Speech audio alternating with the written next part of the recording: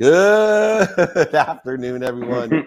Welcome to Office Hours. This is the Tahiti edition, teaching a mastermind here in Tahiti and dealing with the adaptable routine to help others. And I have my cohort in crime, the dose of positivity. I don't know where his cool logo went, but lean over a little bit. If you haven't read the mindset, heart set, and handset of getting dopamine, oxytocin, serotonin, and endorphins into your life, Mike Diamond is our diamond in the rough, who's always here. Thanks for joining me, my friend. Thanks for having me. 3 years, Mike Unbroken disappears. I'm always here. Yeah, well, I think he's on an ayahuasca, not to throw him under the bus. So this is Wacky Wednesday, but not that wacky yet. But we're working on it. And our next guest, though, Tobias, has been patiently here. He is the president of Willow Tree, based in Charlottesville. Is just north of the golf course that I own there in Amherst, Virginia. And he has a great book, The Sound of the Future, Coming Age of Voice of Technology. Thanks for joining us, Tobias. David, thanks for having me. You got to swing by here in Charlottesville next time you're at your golf course. Yeah, right down third one, right? Is that right? Where UVA is. But it's so interesting, as president of Willow Tree, which is a telephony, the technology, especially around voice, is going to impact us tremendously. And you can either see that as a hindrance or as a master that we should be afraid of, or we can see it for what I do and have since 1990. I got involved in early chasm internet, that it's one of the greatest servants to provide us unlimited capability.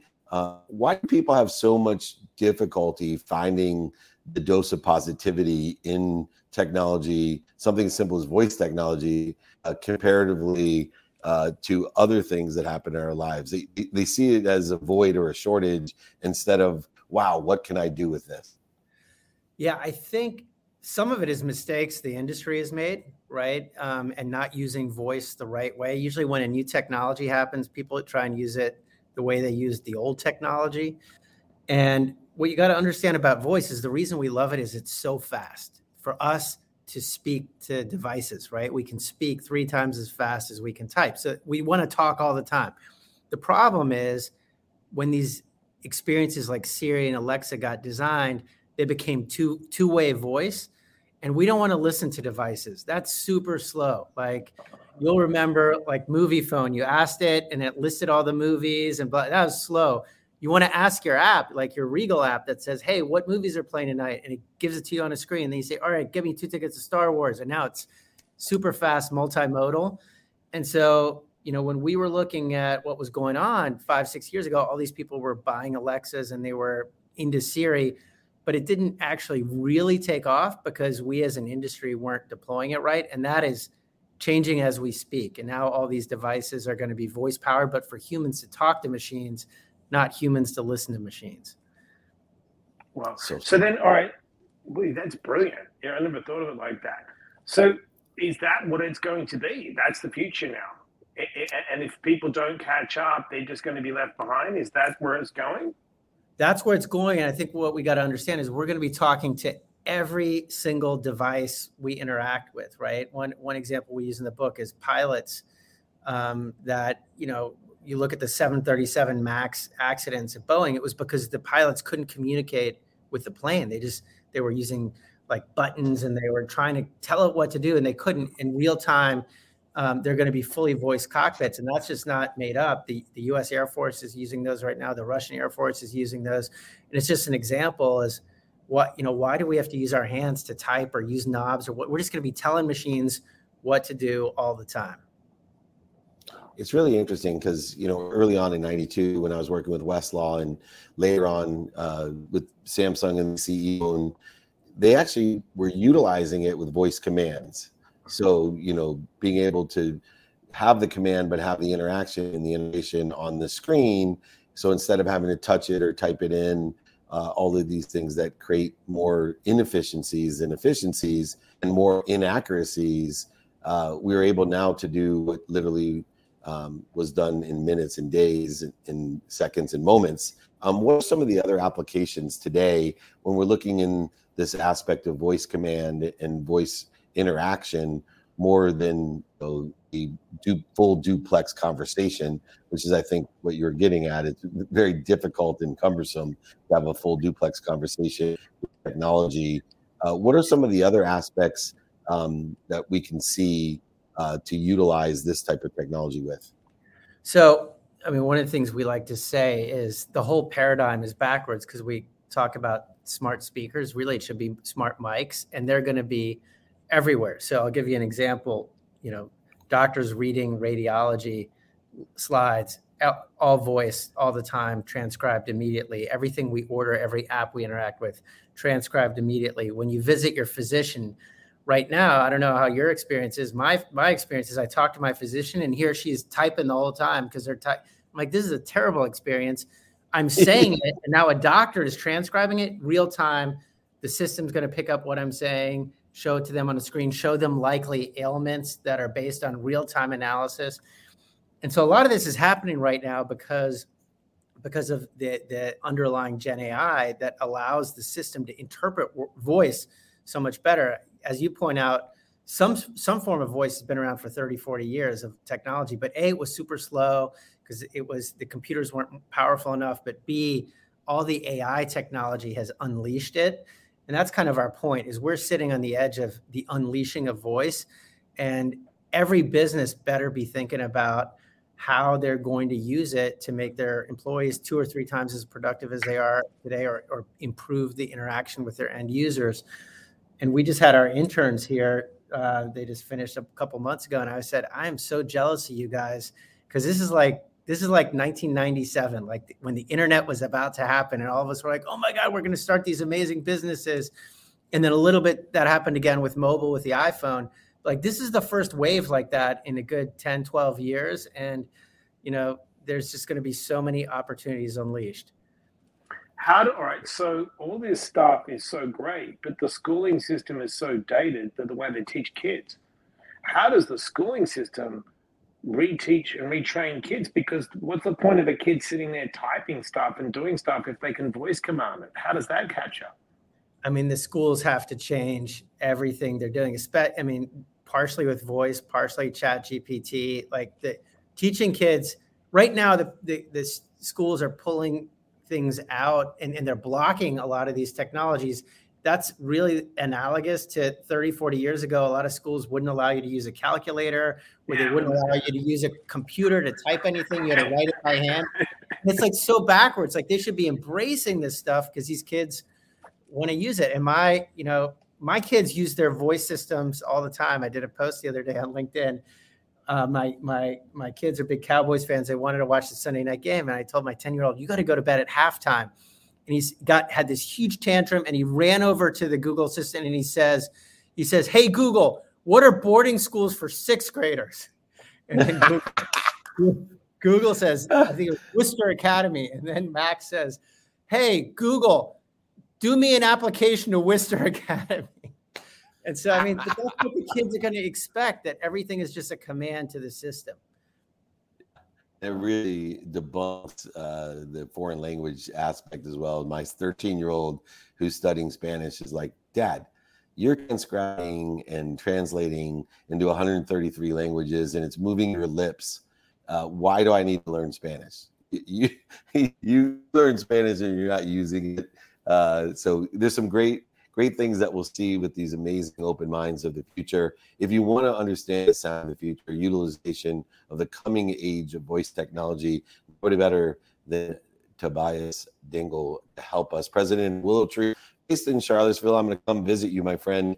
You'll have to give us the 4 tour. I've been in Dragon Dictate world since 1992, when I had to read an entire novel just so I could learn to fall in a grocery store for legal research. So I'm super excited. Go to tobiasdengel.com, get your book, learn about the future. It'll have a huge ROI if you know how to use voice effectively. Come back and visit you. Awesome. Thank you so much. Bye. We'll have you back. Thank you. What a great. That's awesome. I love when because you're honest. You're like, whoa, I've never thought of that. It's true. It's like, I love it. We get so many great guests here that it opens my mind to so many people. I love it. It's just like, oh wow, It's amazing. Yeah, me too. It's amazing. Smart mics instead of smart speakers. That's a great lesson from Tobias, which is awesome. But I think he stole the mic. Exactly. Well, hopefully we got him coming on here next. I just saw his EA exit for a second. Luca, we good, or should I? Is that there? Lost him. We lose. Should bring Luke. Let's interview Reluca here. Hold on. Hi, Reluca. Hello, happy Wednesday. That looks like a beautiful house you're in. Yes, it's amazing. Looks like my house. Why did Adam run away? Do you know? I don't know. He was just here. He was ready to go. So I'll reach out to him. Maybe he didn't pay his internet bill. Probably.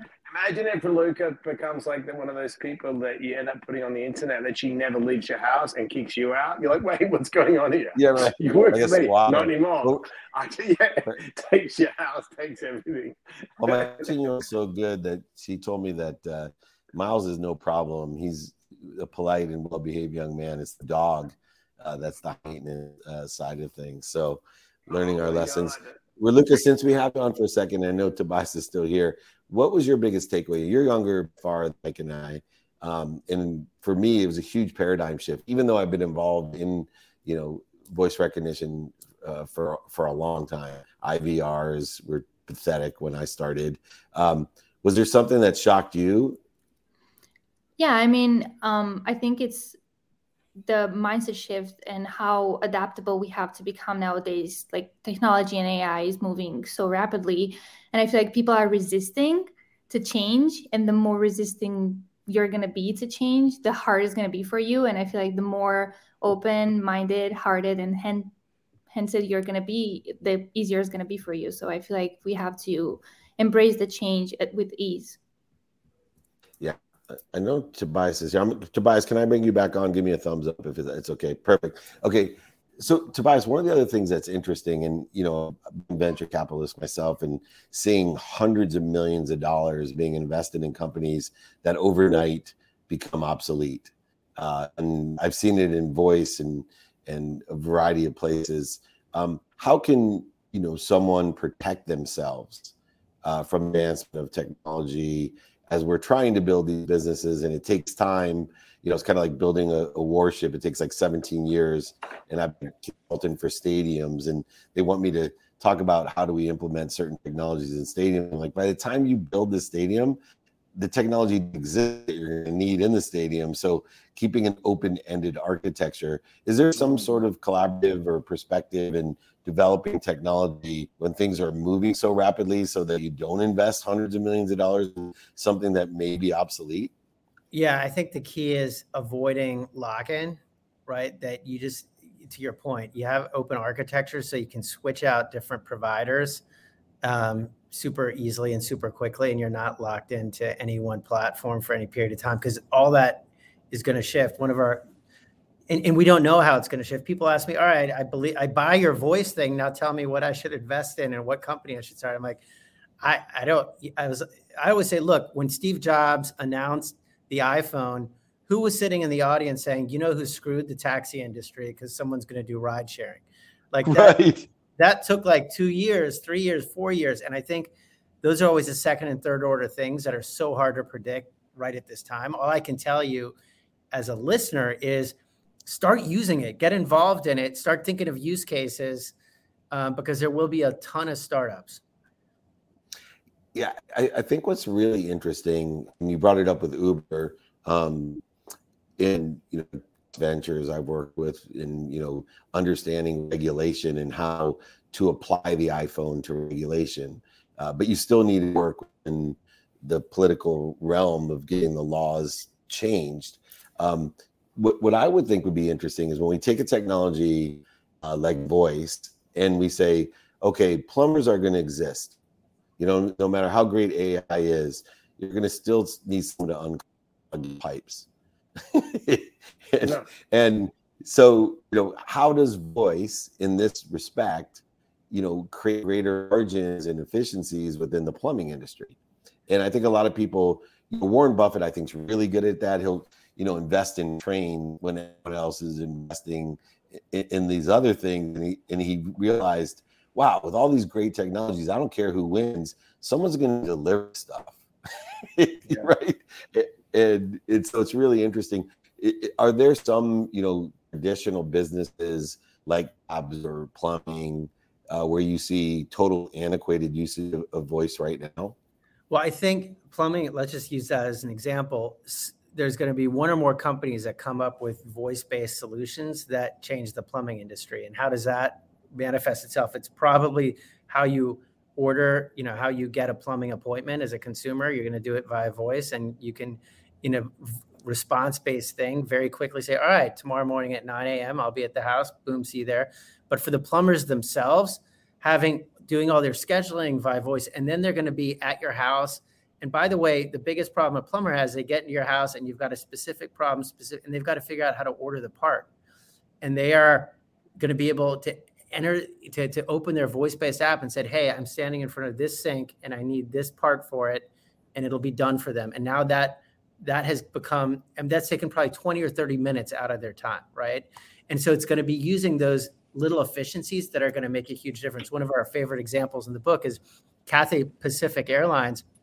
Their crews have 8 minutes to clean the entire airplane, but when they're going through it, they often find problems like, seat back 13C is broken. Today, they got to take an app out. It takes them like 5 minutes, and they've only got 8 minutes to clean the plane.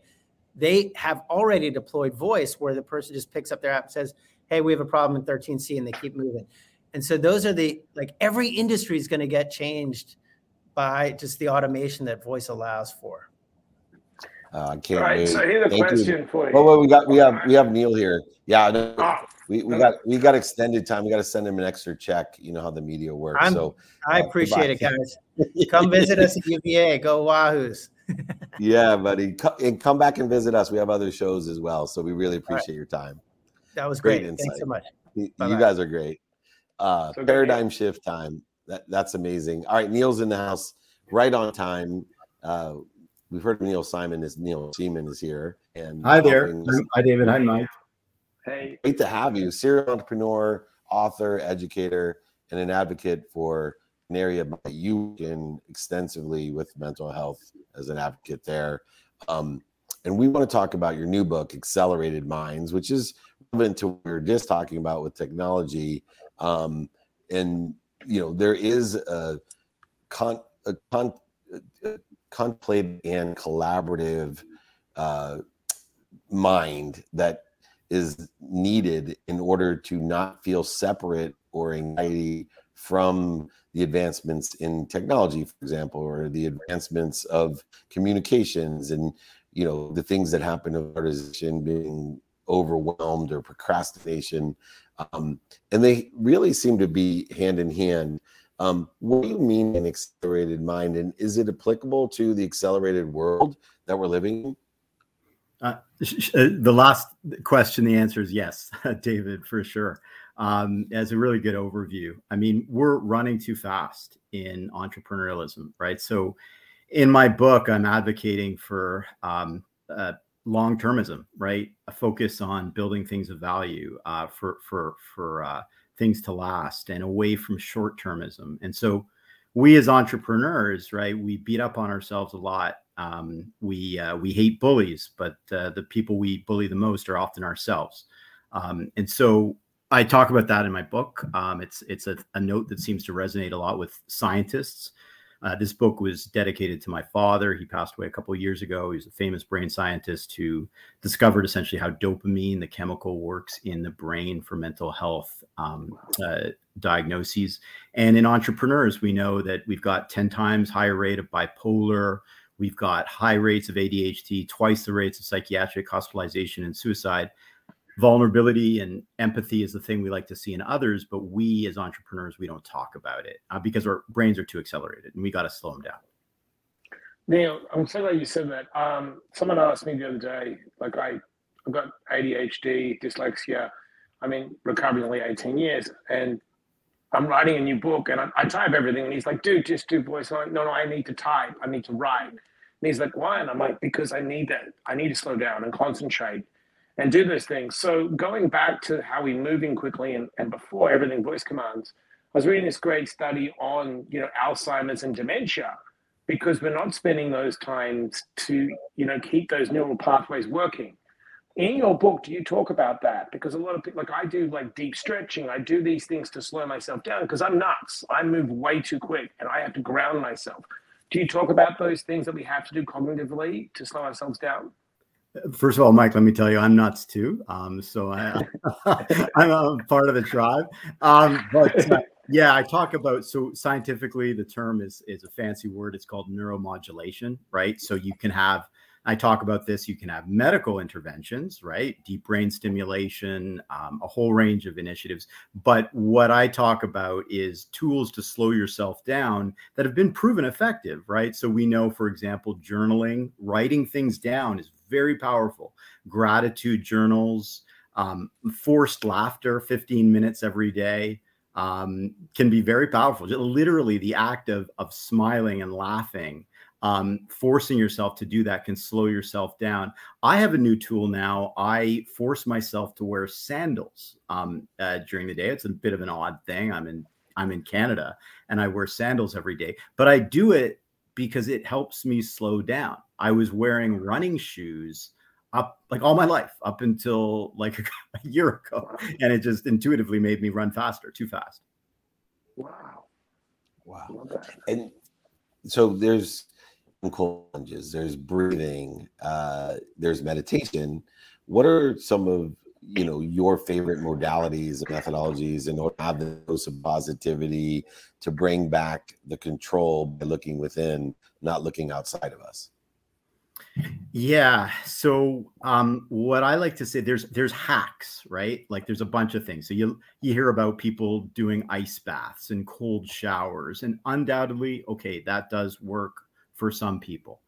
But what I like to preach is that so much comes down to your community, right? So you need to build like a phalanx, like a group of tight people around you, especially your significant other. Too many entrepreneurs, they don't have a sufficiently close or transparent relationship with their significant other. And too many of us, we think of entrepreneurs as solo superheroes, but really it's about a unit, right? Or a family unit. And you need that group, whoever they are, your co-founders.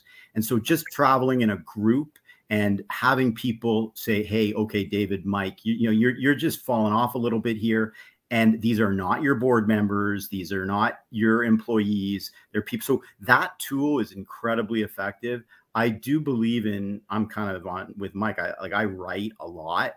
It's very, very powerful. And expressions of gratitude and empathy are very powerful.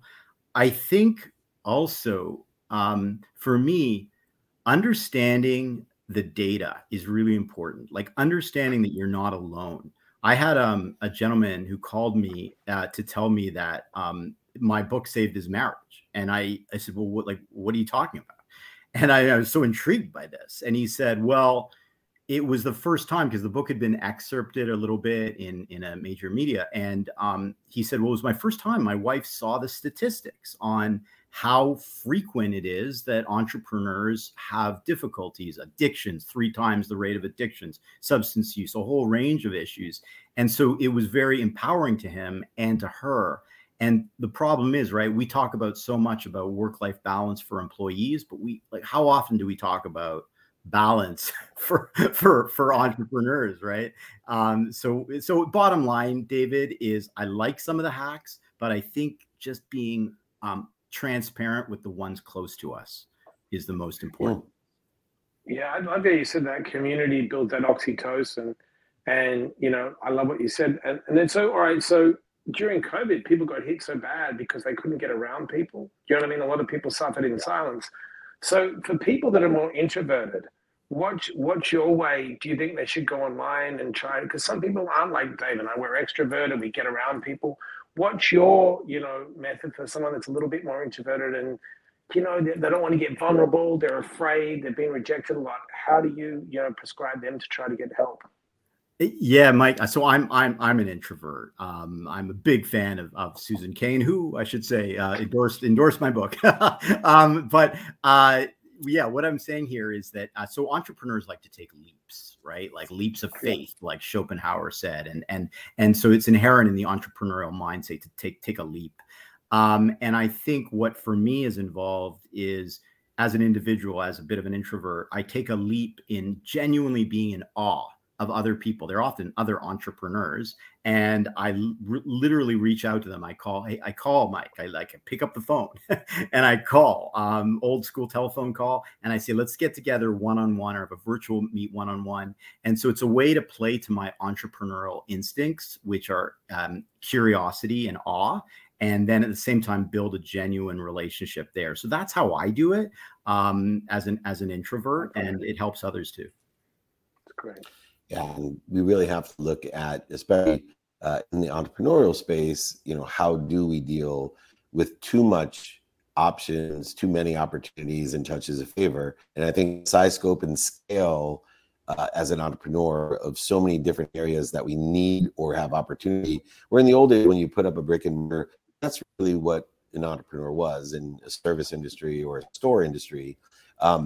It just didn't have as many. It was a controlled environment by the community that was available. When you have 7.6 billion people available to you and all types of these resources, it becomes overwhelming, and the accelerated mind becomes a disruptive and a diseased mind. And whether it's the hack, what I love is that, if you take a shortcut, you're eventually going to have to go to the end of the line. So whether it's, the cold bath or the meditation, we have to have, like you said, a foundational shift in our paradigm of saying, I'm just not going to get everything done. And so things like doing our best, learning lessons, and having fun are even more important than, some sort of bath in the morning or meditation, I feel. And Neil, your book reveals that the simplicities of the solution. And I think that's important. Make sure that you back. Please impact even more people. Let's try to keep people at ease, especially in the entrepreneurial space. All three of us, we paid the tax. Let's allow the future entrepreneurs to save the world without the dis-ease that we put ourselves through. And I know Mike feels the same way. Neil Seeman, check out neilseeman.com. Accelerated Minds is a great book if you're an entrepreneur to put yourself at ease. Thanks for joining us. Thank you, Mike. Thank you, David. You take care. Thank you. Be well. I really. We'll have you back. Thank you. Okay. Thanks. Bye-bye. All right. We got another legend coming here. Keith King, the double KK, global sports, entertainment, hospitality leader based in our hometown. We should get together with him at Fi, Mike. Keith, welcome to Office Hours. Hey, thanks so much for having me. How are you, gents, today? We're amazing, and you couldn't ask for a better cleanup hitter.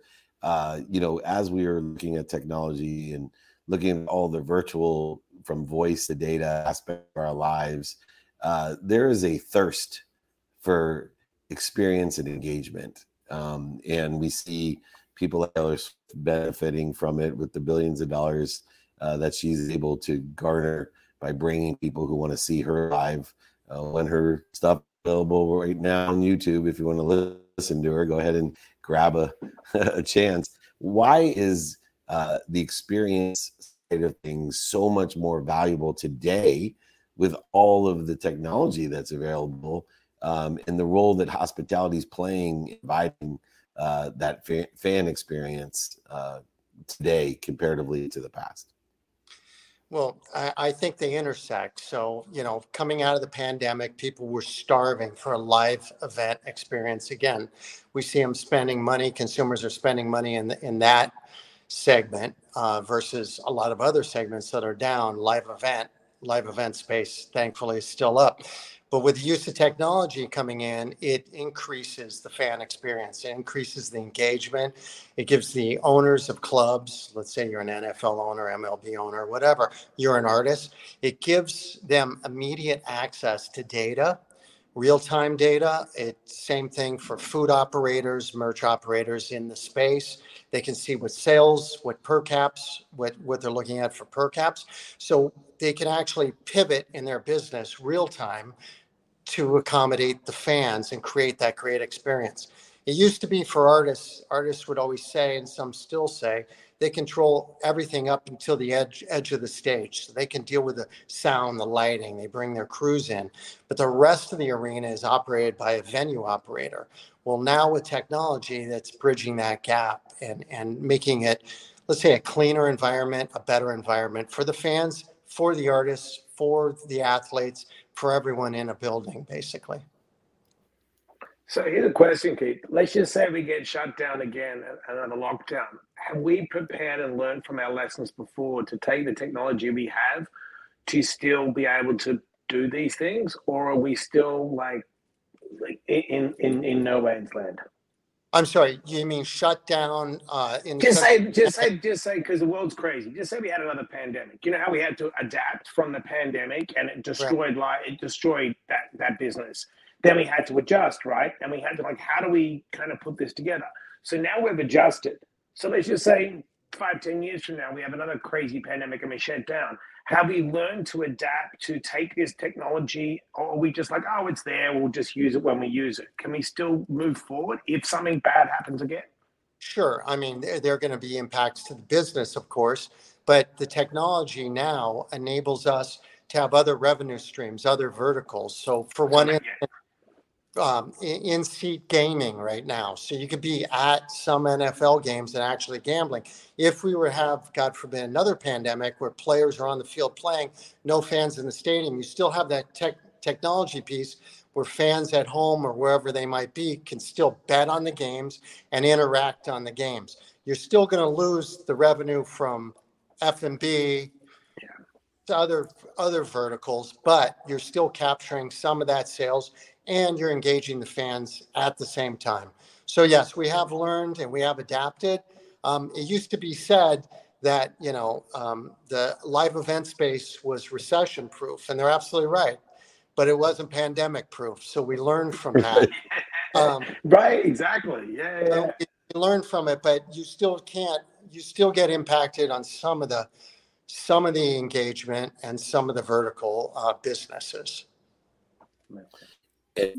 And one of the key components of hospitality has been and always will be food.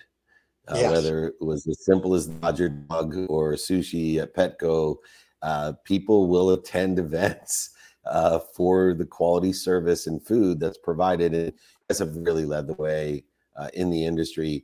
What do you think the key components, because a lot of stadiums fail, and they fail with pricing, they fail with service, and they fail with quality of food or packaging. When you're looking at being the best at what you do, what are some of the things that make quality hospitality and fan experience equivalent when you're paying that much for a ticket?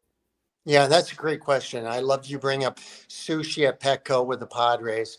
I want to say the Padres organization, their food service operator, was the first to have fresh catch from the ocean served at the ballpark that night, which is obviously a big deal.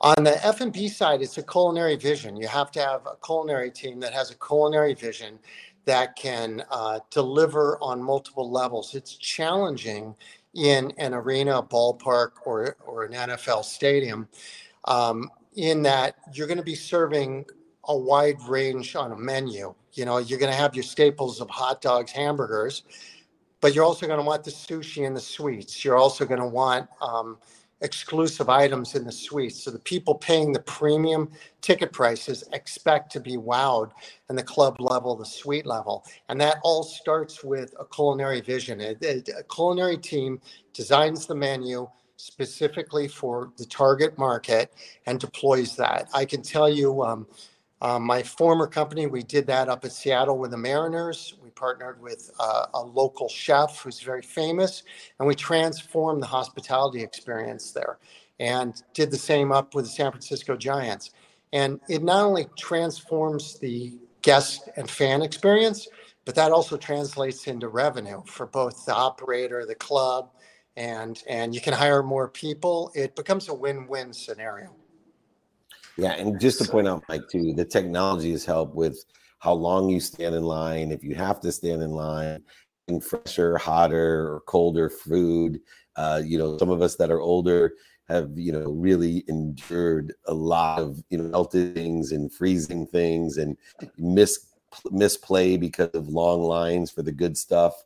And so I know, looking at you be able to implement technology as well to transform, the expectation that, people actually go to stadium for a culinary experience beyond the game, and they're willing to pay for it.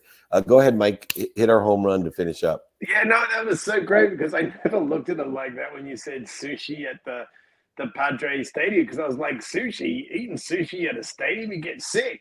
But like, you know what I'm saying? It's like that was that joke. Never eat because it's fish and stuff.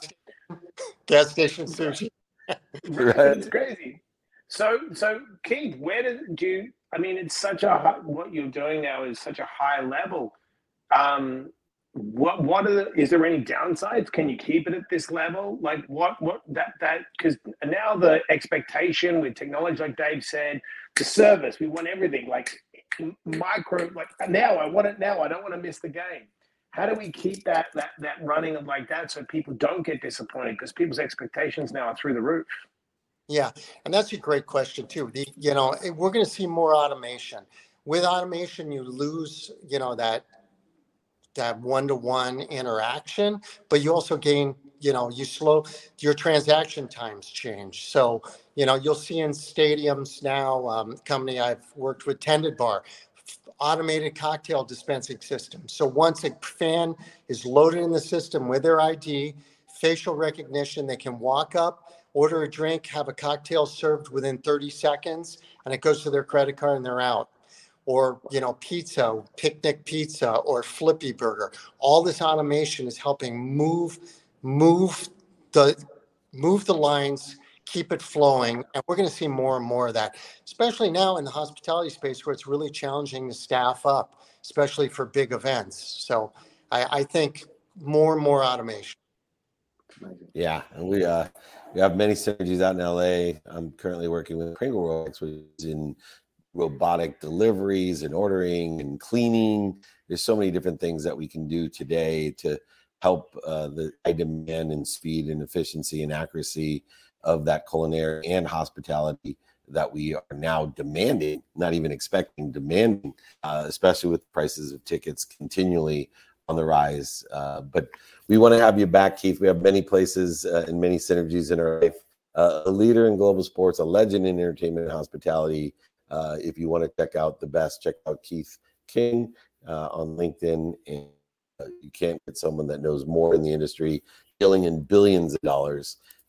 If you want to know a credible source for information and efficiency. Keith, thanks for educating us and cleaning up this great day here on Office Hours. Thanks so much. Thanks for your time, Jeff. Have a great one. Thank you. You too. Thank you. Awesome. All right. He started. I know you're going to run because you stole a microphone. You're probably on the run. Yeah, Julie delivered it back, but real takeaway real quick. What do you got for me? Well, what I like is you've got to be up with the times. You can't be ignorant of the technology, but you also got to be grounded in yourself. And don't copy someone else's rituals and routines. Look, everyone has to have a cold shower. Do what's right for you. Do you know what I mean? And figure out what's right for you, but don't be ignorant. Times are changing. Stay up with the times. Funny too. I took away talk about two things: applying our why and applying technology instead of searching for the why and searching for the end technology. I think that was a huge takeaway for me when it's like, hey, you're gonna make a big mistake if the technology or your why is an end or an outcome. But if you apply your why or apply technology to what you do today, it can create great value in both respects, emotionally and financially. Mike Diamond, a dose of positivity. Thank you always being here. Michael Unbroken seems to be broken. Maybe he'll unbreak. He broke in Colombia. He's broke. Michael Unbroken's broke. It's so easy to make fun of him when he's not here. We'll have to make fun of him when he is here. Mike Diamond, everyone. If you're not following him, please do buy the book. Be positive, stay positive, be happy, stay happy, mate. My friend. Bye, mate. Thank you, mate. Bye, brother. You got it. Bye. I love him. All right, everyone. We're in Tahiti, and that doesn't suck. We are teaching at the Inner Circle Mastermind, and that doesn't suck. And I have a great team and producers. Raluca Gigio, thank you. Just an amazing life. David@dmelter.com. Be more interested than interesting. Be kind to your future self and do good deeds. We'll see you tomorrow.